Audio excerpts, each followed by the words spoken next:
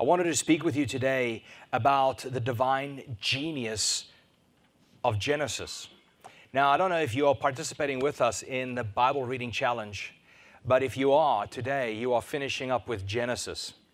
And as we've been going through the book of Genesis as a church, and I see because of it, I believe, I've noticed the amount of conversations being had during the week among the church family. Everybody's talking about everything we're currently reading because some of it's pretty shocking, wouldn't you say? Yeah. And this is the reason why, folks.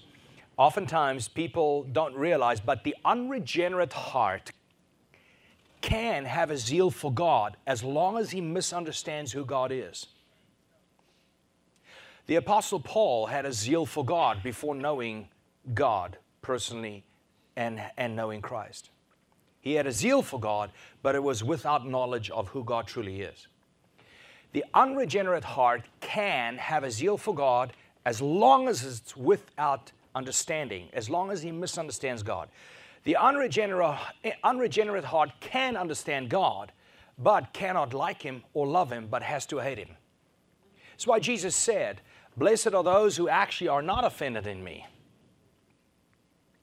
And that's why when you read through the Bible, you go, wait a minute, this is not the Jesus of my Sunday school class. This is sometimes a different Jesus than I grew up with. But if you are not currently participating in a Bible reading challenge, I really want to encourage you to jump in. And if you have fallen behind, do not attempt to catch up. Just jump right back into where we are at on the day of. You see, the way this works is that you will get another opportunity next year to do a more thorough reading through the same the same schedule. Because I can tell you right now, reading the Bible is like having a meal. You don't say like, no, I don't have to have a meal. I had one a couple of days ago. That's not the way it works. You get into the Word every day, and this will be a wonderful exercise for you to do every single year, because every time you go through Genesis, you're going to learn so much more. Amen? So today I would like for us to look into Genesis and see some fascinating things about this book that we have just studied. First, we see that Genesis was written 1,450 years before Jesus. This book relates to the beginning of almost everything: the universe, the beginning of life, the beginning of mankind, the beginning of the Sabbath, God rested on the seventh day, the beginning of marriage, the beginning of sin, death, family, redemption, prophecy, sacrifice. Genesis covers every aspect of our Christianity, even as we see it in the New Testament. It covers the creation, the fall of man, the spread of civilization, the flood. It covers Abraham, the call of Abraham, the choice in Abraham. It covers the promises of the coming Messiah. Jesus came to fulfill all that Moses had written. Genesis is appropriately named the seed plot of the Bible. The seed plot of the Bible. Because in Genesis, just about every major doctrine in Scripture is initiated in seed form. Today I'd like to show you 9 times the author of Genesis showed that he knew the beginning from the end. Here we are in Genesis, in the very beginning, and you can see as you read through Genesis that whoever wrote it understood the end. But not just that he fixed the end, he also determined the means unto that end. Somebody goes, well, if God ordains all things, why must I pray? Because He gives you an opportunity to participate in His means unto that end. You see? Yes, the whole world doesn't depend on you. Some people think that God really needs them. No, the aseity of God says He doesn't need you, He doesn't depend on you. But He invites you into what He is anyway going to do, and you get to do it with Him. You see, your faith in Christ saves you eternally, but your faithfulness to Christ rewards you eternally. He gives you this opportunity to pray for the lost that He's going to save. And He has chosen in His wisdom to make your prayers a means unto that end and then reward you for it. Isn't that wonderful? And as we look at how the author of Genesis showed that he knew the end from the beginning, or the beginning from the end, and in so doing we will also lay a foundation of understanding the doctrines of Genesis. So first, what I want to show you, and this is just going to be a tour de force through Genesis, or through the doctrines of Genesis. And the first is that in Genesis we have an introduction to the Trinity. The Trinity. Now the word Trinity does not appear in the Bible anywhere, but it's very evident. It's a word we use to point to something that is true in Scriptures. The Trinity.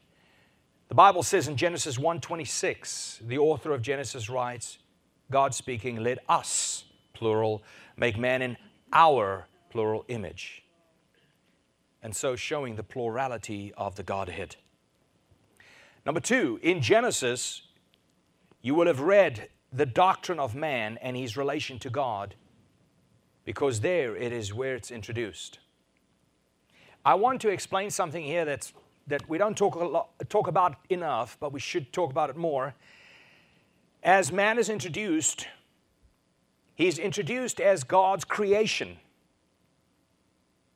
We are a creation of God. This is where Islam really has a hard time understanding who Jesus is, because they believe Jesus is a created being, therefore he cannot be God. Because they do see the difference between creator, creation. And they go, well, Jesus cannot be divine because he was created. Therefore, he cannot be equal to God.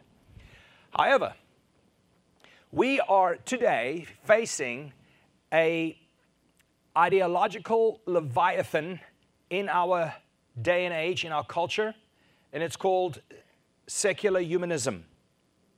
Secular humanism and paganism, both those ideologies are in stark contrast against Genesis. I want to show you this way that we as a country are said to be a Christian nation, but truthfully, we have moved beyond Christian. We are now post-Christian. We are now in a secular humanist society, which is the precursor to what? To paganism. And so we are flowing down that stream. How many of you know, if you think back to the culture, when you were in elementary school, what was the world like? You didn't have an idea of the word transgender. What in the world could that possibly even mean? Transgender? Ridiculous. You remember that back in the day, even in shows, when they had a husband and a wife, when they were videoed, they had to be in two beds, right? Two separate beds in the same room. That's what the culture used to be like, because it was very Christian at the time. But today, we are much more into what's now known as secular humanism. Secular humanism, and I want to explain it to you, is where we find ourselves, and it's the idea that those who are part of this ideology, a secular humanist, they will believe that God is dead. Comes from very influential philosophers that claimed God is dead. What were they saying by saying God is dead?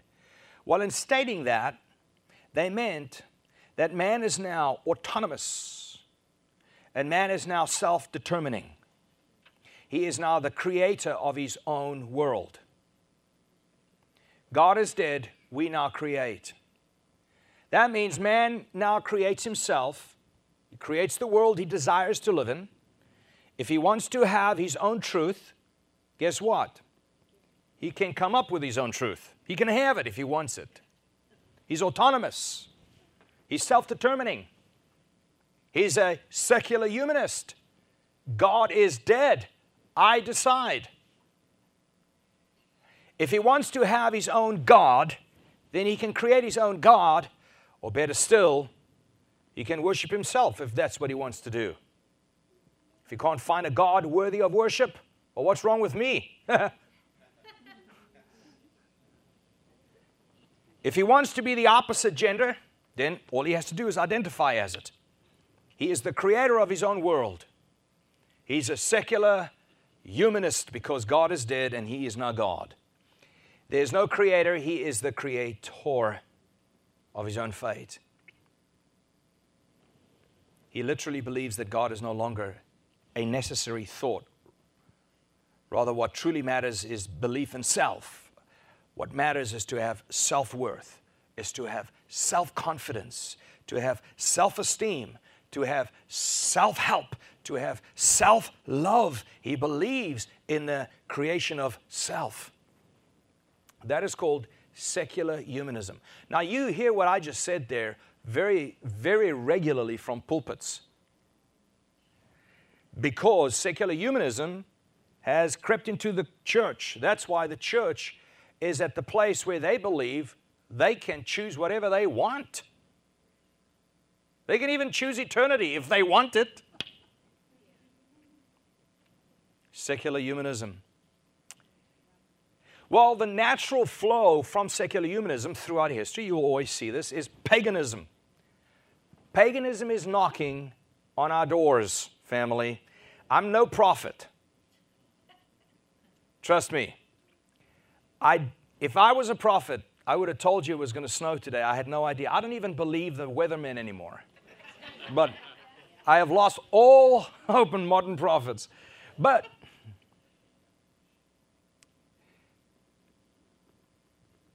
it doesn't take a rocket scientist to know paganism is knocking on our door. Paganism is different from secularism, humanist secularists. Paganism, on the other hand, believes God is in everything. They hug trees. They fight for the climate. Because God is in everything. The whales have to be saved. The plants, the trees. This is paganism. Why? Because God lives in everything. And that man is, in fact, one with everything. Dust, dust, stardust, stardust. We are one with everything.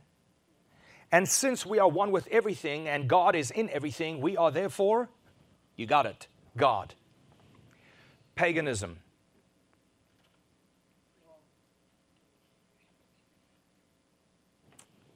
Man elevates himself to divine status. Now, according to Scripture, and let me just quickly say that this is not foreign or alien to the pulpit. You know many, including Copeland, who teaches that you are little gods. Completely misinterpreting the Scripture, takes one verse out of context, builds an entire theology around the idea that ye are gods. Well, according to Scripture, man is not the creator, he is the creature. And there's a divide between creator-creature. You see, you, creature, may not take vengeance. He says, vengeance is mine. You see, vengeance is not bad. It's not you. It's just not yours. It's God's. Yeah, a lot of things God can do, the Creator can do, you cannot do. He can kill, you should not kill. People go like, who does he think he is that he would kill so many things in Genesis? He's God. He's Creator. We are creature. We are the pot. We are the clay. He's the potter. And we are go like, how dare you?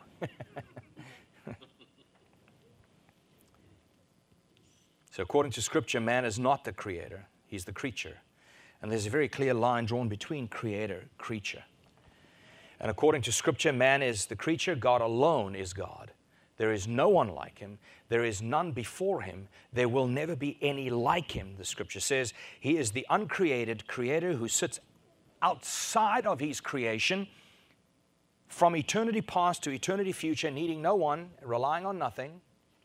He is the fountain of life itself. He actually gives it because that's who He is. He is the self-existing, and everything that is comes and flows from Him. Not only does it flow from Him, but He upholds all things. The big problem we have in church today is that nobody actually really knows who God is. They think He is like them. That's why they measure things about God as if it was them. Somebody says, well, if I was God, I wouldn't do it that way. That seems narcissistic. God is most loving when He reveals Himself to you, because in His revealing of Himself to you is when you are redeemed from the corruption of the world, sin and wickedness. That's why He reveals Himself to you. He does so not because He needs you to admire Him. You need to admire Him. It's for your benefit that you admire Him. You are freed from sin and corruption by hallowing His name. So we see here in Genesis, man is introduced as creation, not as part of the Creator. We see man is shown to be the sinful being and falls from God's grace because of his sin. And as we walk through Genesis, when we look at the human race throughout Genesis, starting with Adam and Eve, straight after Adam and Eve sins, guess what? There's Cain killing his brother. Abel. Then we see the moral rot during Noah's time. We see Noah's sinful sons. We see Lot in Sodom and Gomorrah. We see the daughters of Lot makes him drunk, and so they can sleep with him and have offspring from their own father. I mean, the list goes on. We just read through where Judah, by the way, from whom Jesus comes, goes and thinks he's taken a prostitute. Meantime, it's his daughter-in-law pretending to be a prostitute in order to have offspring from her father. I mean, the list goes on. It is just crazy, don't you think? Somebody goes, what am I reading? Why am I reading this to my children? We got little Gia sitting at the table. What? Andre says, and he went into her. The kids are like, what? Do you mean by, don't worry, we'll talk about it later. I want to say this. Two things. The Bible doesn't condone everything it records. Second thing we have to understand is that total depravity is the most verifiable Bible doctrine amongst all doctrines. Just to see the depravity of man. So we conclude that the most verifiable doctrine is the doctrine of total depravity. But later, man is brought back to God when Noah finds favor in the sight of God. In Genesis 6, verse 8, Noah finds favor in the sight of God. Then we see later on, we see Noah walking with God. So here we have Adam and Eve completely fallen. We have this disastrous time with all the generations, just sin upon sin. He even floods the whole world. He's so sick of it. And then we see, but God had favor on Noah. And Noah walked with God at Genesis 6, verse 9. And then we see later it says that in James 2, verse 23, that Abraham was shown to be a friend of God. From creation to fallen sinners. From fallen sinner to finding favor with God. Finding favor with God, man is then invited back as a friend of God. From creation to the fall to redemption to restoration. Write all of that gospel outline in the book of Genesis. Number 3, we see that in Genesis, Satan's strategy is revealed. We are introduced to him, and his strategy is shown. See, the Bible says we are not ignorant of his devices because we see it in Genesis. The enemy deals in deception. As we see him deceive Eve, he still works in the same way. He calls into question the work of God, the Word of God. He projects doubt over God's character. He questions God's integrity.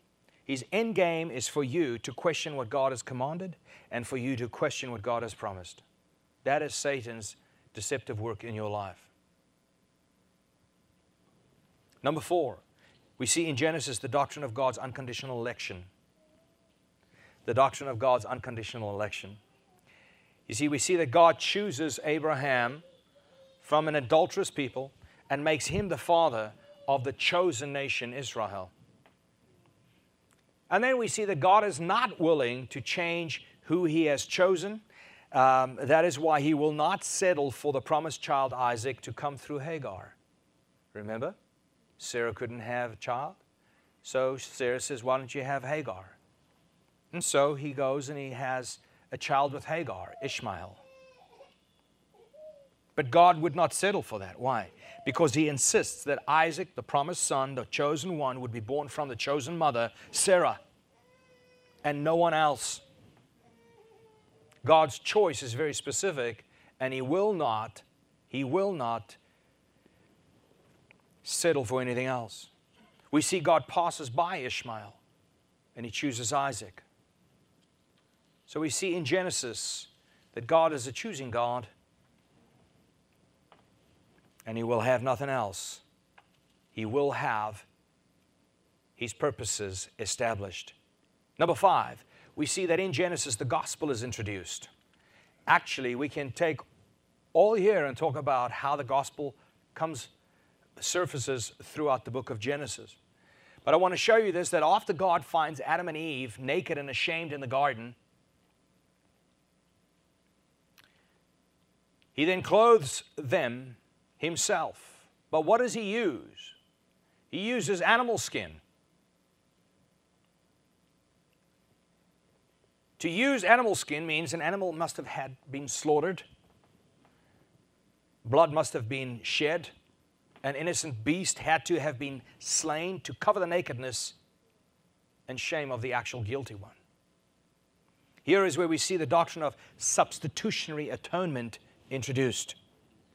This is the gospel preached right there. The moment sin took place, a death, something needed to die. A death was inevitable. Then we see, number 6, in Genesis, we see the doctrine of justification by faith is introduced. The doctrine of justification by faith and faith alone. It says of Abraham in Genesis 15, verse 6, and he, Abraham, believed the Lord, and He, God, accounted to Abraham it as righteousness. Watch this. Abraham believed not so much in God, but believed Him. This is the sin of modern Christianity. Oh, I believe in Him. What He said, repent. Well, I don't believe Him. I believe in Him. And I'm saved. No. Abraham believed God, and it was accounted unto him as righteousness. When you open up the Word of God, do you argue or do you believe? Do you see what I'm saying? I mean, people literally believe that since they can just say, I have faith in Christ, I am therefore saved. The question is, do you believe Him when He says, be holy for I am holy? Do you believe Him when He calls you to repent? Do you believe Him? In other words, do you believe the words of Scripture? You see, Abraham believed God, but watch this. It wasn't that Abraham obeyed God. It wasn't that Abraham loved God. It wasn't that Abraham served God, but Abraham believed God, and it was accounted unto him as righteousness. And you and I, we also see that. If righteousness was counted unto Abraham, that would mean that he had none of his own. If it was given him, it means he didn't have it. Are you following what I'm saying? In our salvation process, we bring nothing to the table except for the sin that made salvation necessary. That's the only thing that you bring to the table when it comes to your salvation. Your only contribution is not like, oh, you know what, okay, forget that. Let me keep moving. The only thing that you bring to the table and that you contribute to your salvation is your sin that made it necessary to be saved. That's all you brought. Because if you brought anything other than that, your wisdom, your moral high ground, your accurate, choices that you make. Now, if you bring any of that, it's no longer grace. It's now payment for your good choice you made. You see what I'm saying? It's no longer mercy upon you. It's like, all right, you know what? I'm gonna reward you. You see, the moment you're looking for a reward, mercy is no longer part of the conversation. Mercy is no longer mercy if you need to do anything to get it. Right?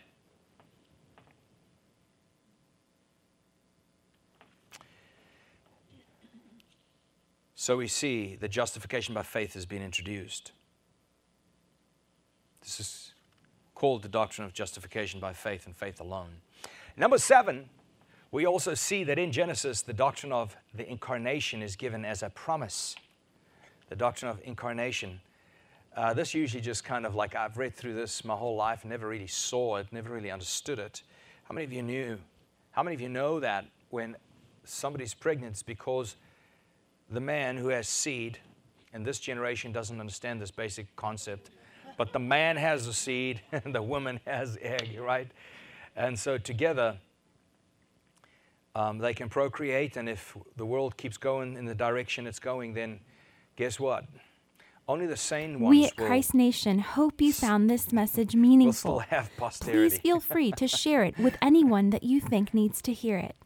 We hope you can join us soon Yet, for a Sunday experience. The coming one was to arrive For more information, supernaturally. please He was visit to enter this world in a way that no one else has ever entered this world. www.christnation.tv. Thank you, He was going and to be God born bless you. without a human father. Because the one who would crush the serpent's head was to come from the woman, and he'd be the woman's seed. Not from a man's seed, but from a woman without the man's seed. His father, of course, would be God himself. This is the doctrine of the incarnation. And then we see number 8. In Genesis, we see the type and shadow of a highly exalted Savior, an elevated Savior, one who is lifted up and then saves everyone. In Joseph, we see the image of this coming Messiah. We see this image in Joseph as one who's lifted up, seated in the highest place, with all authority. All authority was given to Joseph. Joseph is the most complete of all the personal types of Christ. After, being humiliated, suffering, he was exalted to be the governor of all of Egypt. I want to just show you a quick synopsis of the comparison between Joseph and Jesus and see how Joseph actually is the portrait of the coming Savior, Jesus, who is the greater Joseph. First, you see that they were both, Joseph and Jesus both, were shepherds tending their father's sheep. Genesis 32, 37:2, and John 10:11. You see that they were both loved by their father. Genesis 37:3 and Matthew 3:17. They were both hated by their brothers. They were both sent by their fathers to their brothers who hated them. They both had their robes taken from them. They both were taken to Egypt. They were both sold for the price of a slave. They were both tempted. Joseph was tempted by Potiphar's wife. Jesus was tempted by Satan. They were both falsely accused. They were both bound in chains. Matthew 27:2 says, and they bound him and led him away and delivered him over to Pilate. They were both placed with two prisoners. Interestingly enough, one was saved and the other one was lost in both cases. Genesis 40, verse 2 and 3, Joseph was placed with the butler and the baker. One was saved, one was killed. And in Luke 23, 32, Jesus was hanging on the cross between two criminals. One was saved, the other one was lost. Both Joseph and Jesus were exalted after suffering. Joseph to the highest place in Egypt, Jesus with all authority in heaven and on earth as he's seated on God's right hand. They both forgave those who wronged them. Joseph said, what you meant for evil, God meant for good, as he pointed to his brothers. You meant one thing, God meant another thing. Jesus said, forgive them, for they know not what they do. In both cases, what men did to hurt them, God worked it for the good in order to establish his own purposes. So we see that in Genesis, that type and shadow of a highly exalted Savior. We also see, number 9, finally in Genesis, the justice and the judgment of God on the wicked is revealed. The justice and the judgment of God on wickedness and sin is revealed. We see God punishes Cain for killing his brother Abel. We see the flood that comes and washes and sweeps everybody away and drowns the whole entire wicked world, save Noah and his family because God had mercy on them. We see fire and brimstone descend on Sodom and Gomorrah until nothing but ashes is left. We see Lot's wife, for one act of disobedience, turns to a pillar of salt. Her heart was in Sodom. So we see in the book of Genesis, and we can go on and on and on, but every major doctrine in Scripture is initiated and seeded in Genesis. And I'm amazed at, when you remember the videos that I showed you last week of Christopher Hitchens and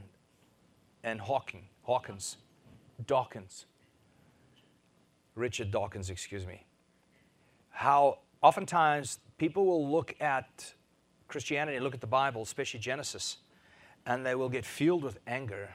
The audacity of this creator, says his creation. The audacity, says the clay to the potter. But it's only because we've seen this now. If you are in Christ, the veil is lifted from your eyes. The veil is lifted from your heart, and you can see the meaning of the Old Testament. But if you are outside of Christ, you have a veil over your eyes, you have a veil over your mind, and you will have a veil over your heart. You will look through all of that, and you couldn't see the genius in it. You go, well, I think it's all just rubbish. Well, yeah, the Bible says, to the unregenerate man, the things of God are foolishness. So they look into this incredibly insightful, prophetic work of God, knowing the end from the beginning. It's so obvious, it's so clear to you, isn't it? When you look at Genesis, can't you see what everything we just walked through, how it is true throughout Scriptures? Yet they can see none of it because they're blind. How does a blind man see? Well, a miracle. That's how a blind man sees. You have family that do not see. You have neighbors that do not see, work associates that do not see. They open up the Bible, it's foolishness to them. Genesis is a joke. Created the world in 6 days. Yeah, he did. How could you argue with everything else you see in Scriptures? Well, you can't say, well, I see everything. Yeah, everything is fascinating. Joseph is fascinating. Wow, it's fascinating how every single major doctrine in Scripture is actually seated in Genesis. That is fascinating. But no. God couldn't have created the world in 6 days. Why not? Because how would he have done it? Well, the reason you ask how would he have done it is because you think that he is like you. That's why he couldn't have done it. You're trying to fit. Look, If your God can fit within your 8-pound brain, your God's too small. Get another one. So our walk-away points here for today is just to recognize what an incredible force of genius displayed in the authorship of the book of Genesis. Don't ever not read that book. Next time Andy Stanley says, throw away your Old Testament, honestly, pray for his salvation, will you? Yeah. Unbelievable. Unhooked from the Old Testament. It's no longer for us. That's Marcionism. And those people ought, if we acted like the early fathers, those people ought to be thrown outside of the church. The book of Genesis is life-changing, life-altering. It authenticates who Jesus really is. How do you know that you're not serving a fake Jesus? Well, I know. I know why my Jesus isn't fake. He fulfilled the Old Testament. He fulfilled Moses. That's how I know he's the authentic Jesus. You ask them, how do you know your Jesus isn't an imposter? Well, they couldn't tell you because he loves. He must be real. No. It's because he fits within what we were just talking about here. Looking at the types, the shadows of Christ, looking at the gospel foretold, looking at the state of man, how accurate the Bible is when it identifies man's heart. Only a secular humanist can believe, after looking at history, that man is good. You've got to be blind to still believe that man is good.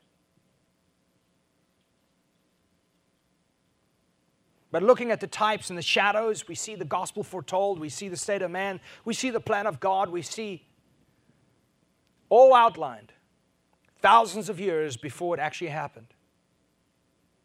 And so we see his plan to save you has been from the beginning of time. As a matter of fact, he says it. He says that he chose you when? Before the foundations of the world. When people start arguing this idea, when they start employing their secular humanist ideas and inserting it into Scripture or into Bible doctrine, I always say to them, okay, so in Acts, it says that the apostles preached the gospel, and all those who were appointed unto eternal life, they believed.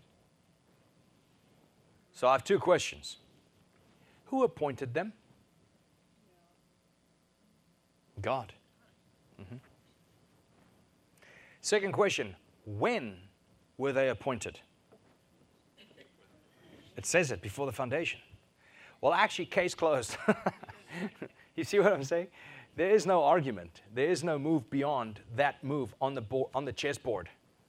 You cannot include man's efforts. You cannot include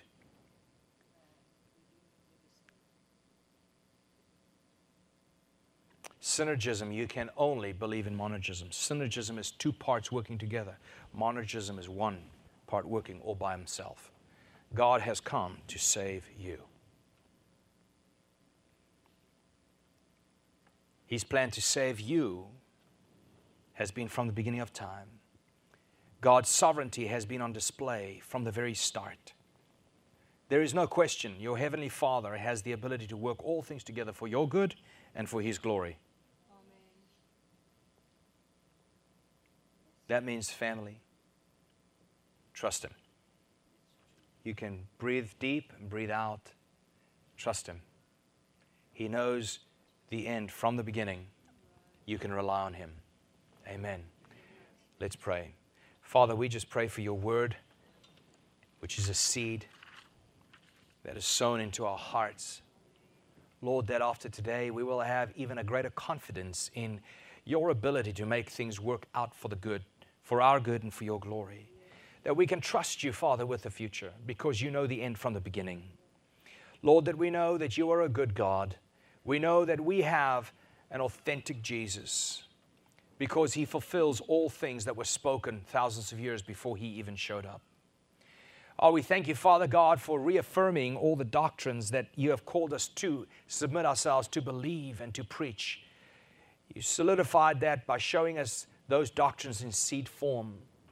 I pray, Father God, that as we read through your word, that you will enrich every life, that you will cause our roots to shoot down deep into your soil, and that we will bear fruits 30, 60, and 100-fold in Jesus' mighty name, because we know our lives matter in this way, that it glorifies you.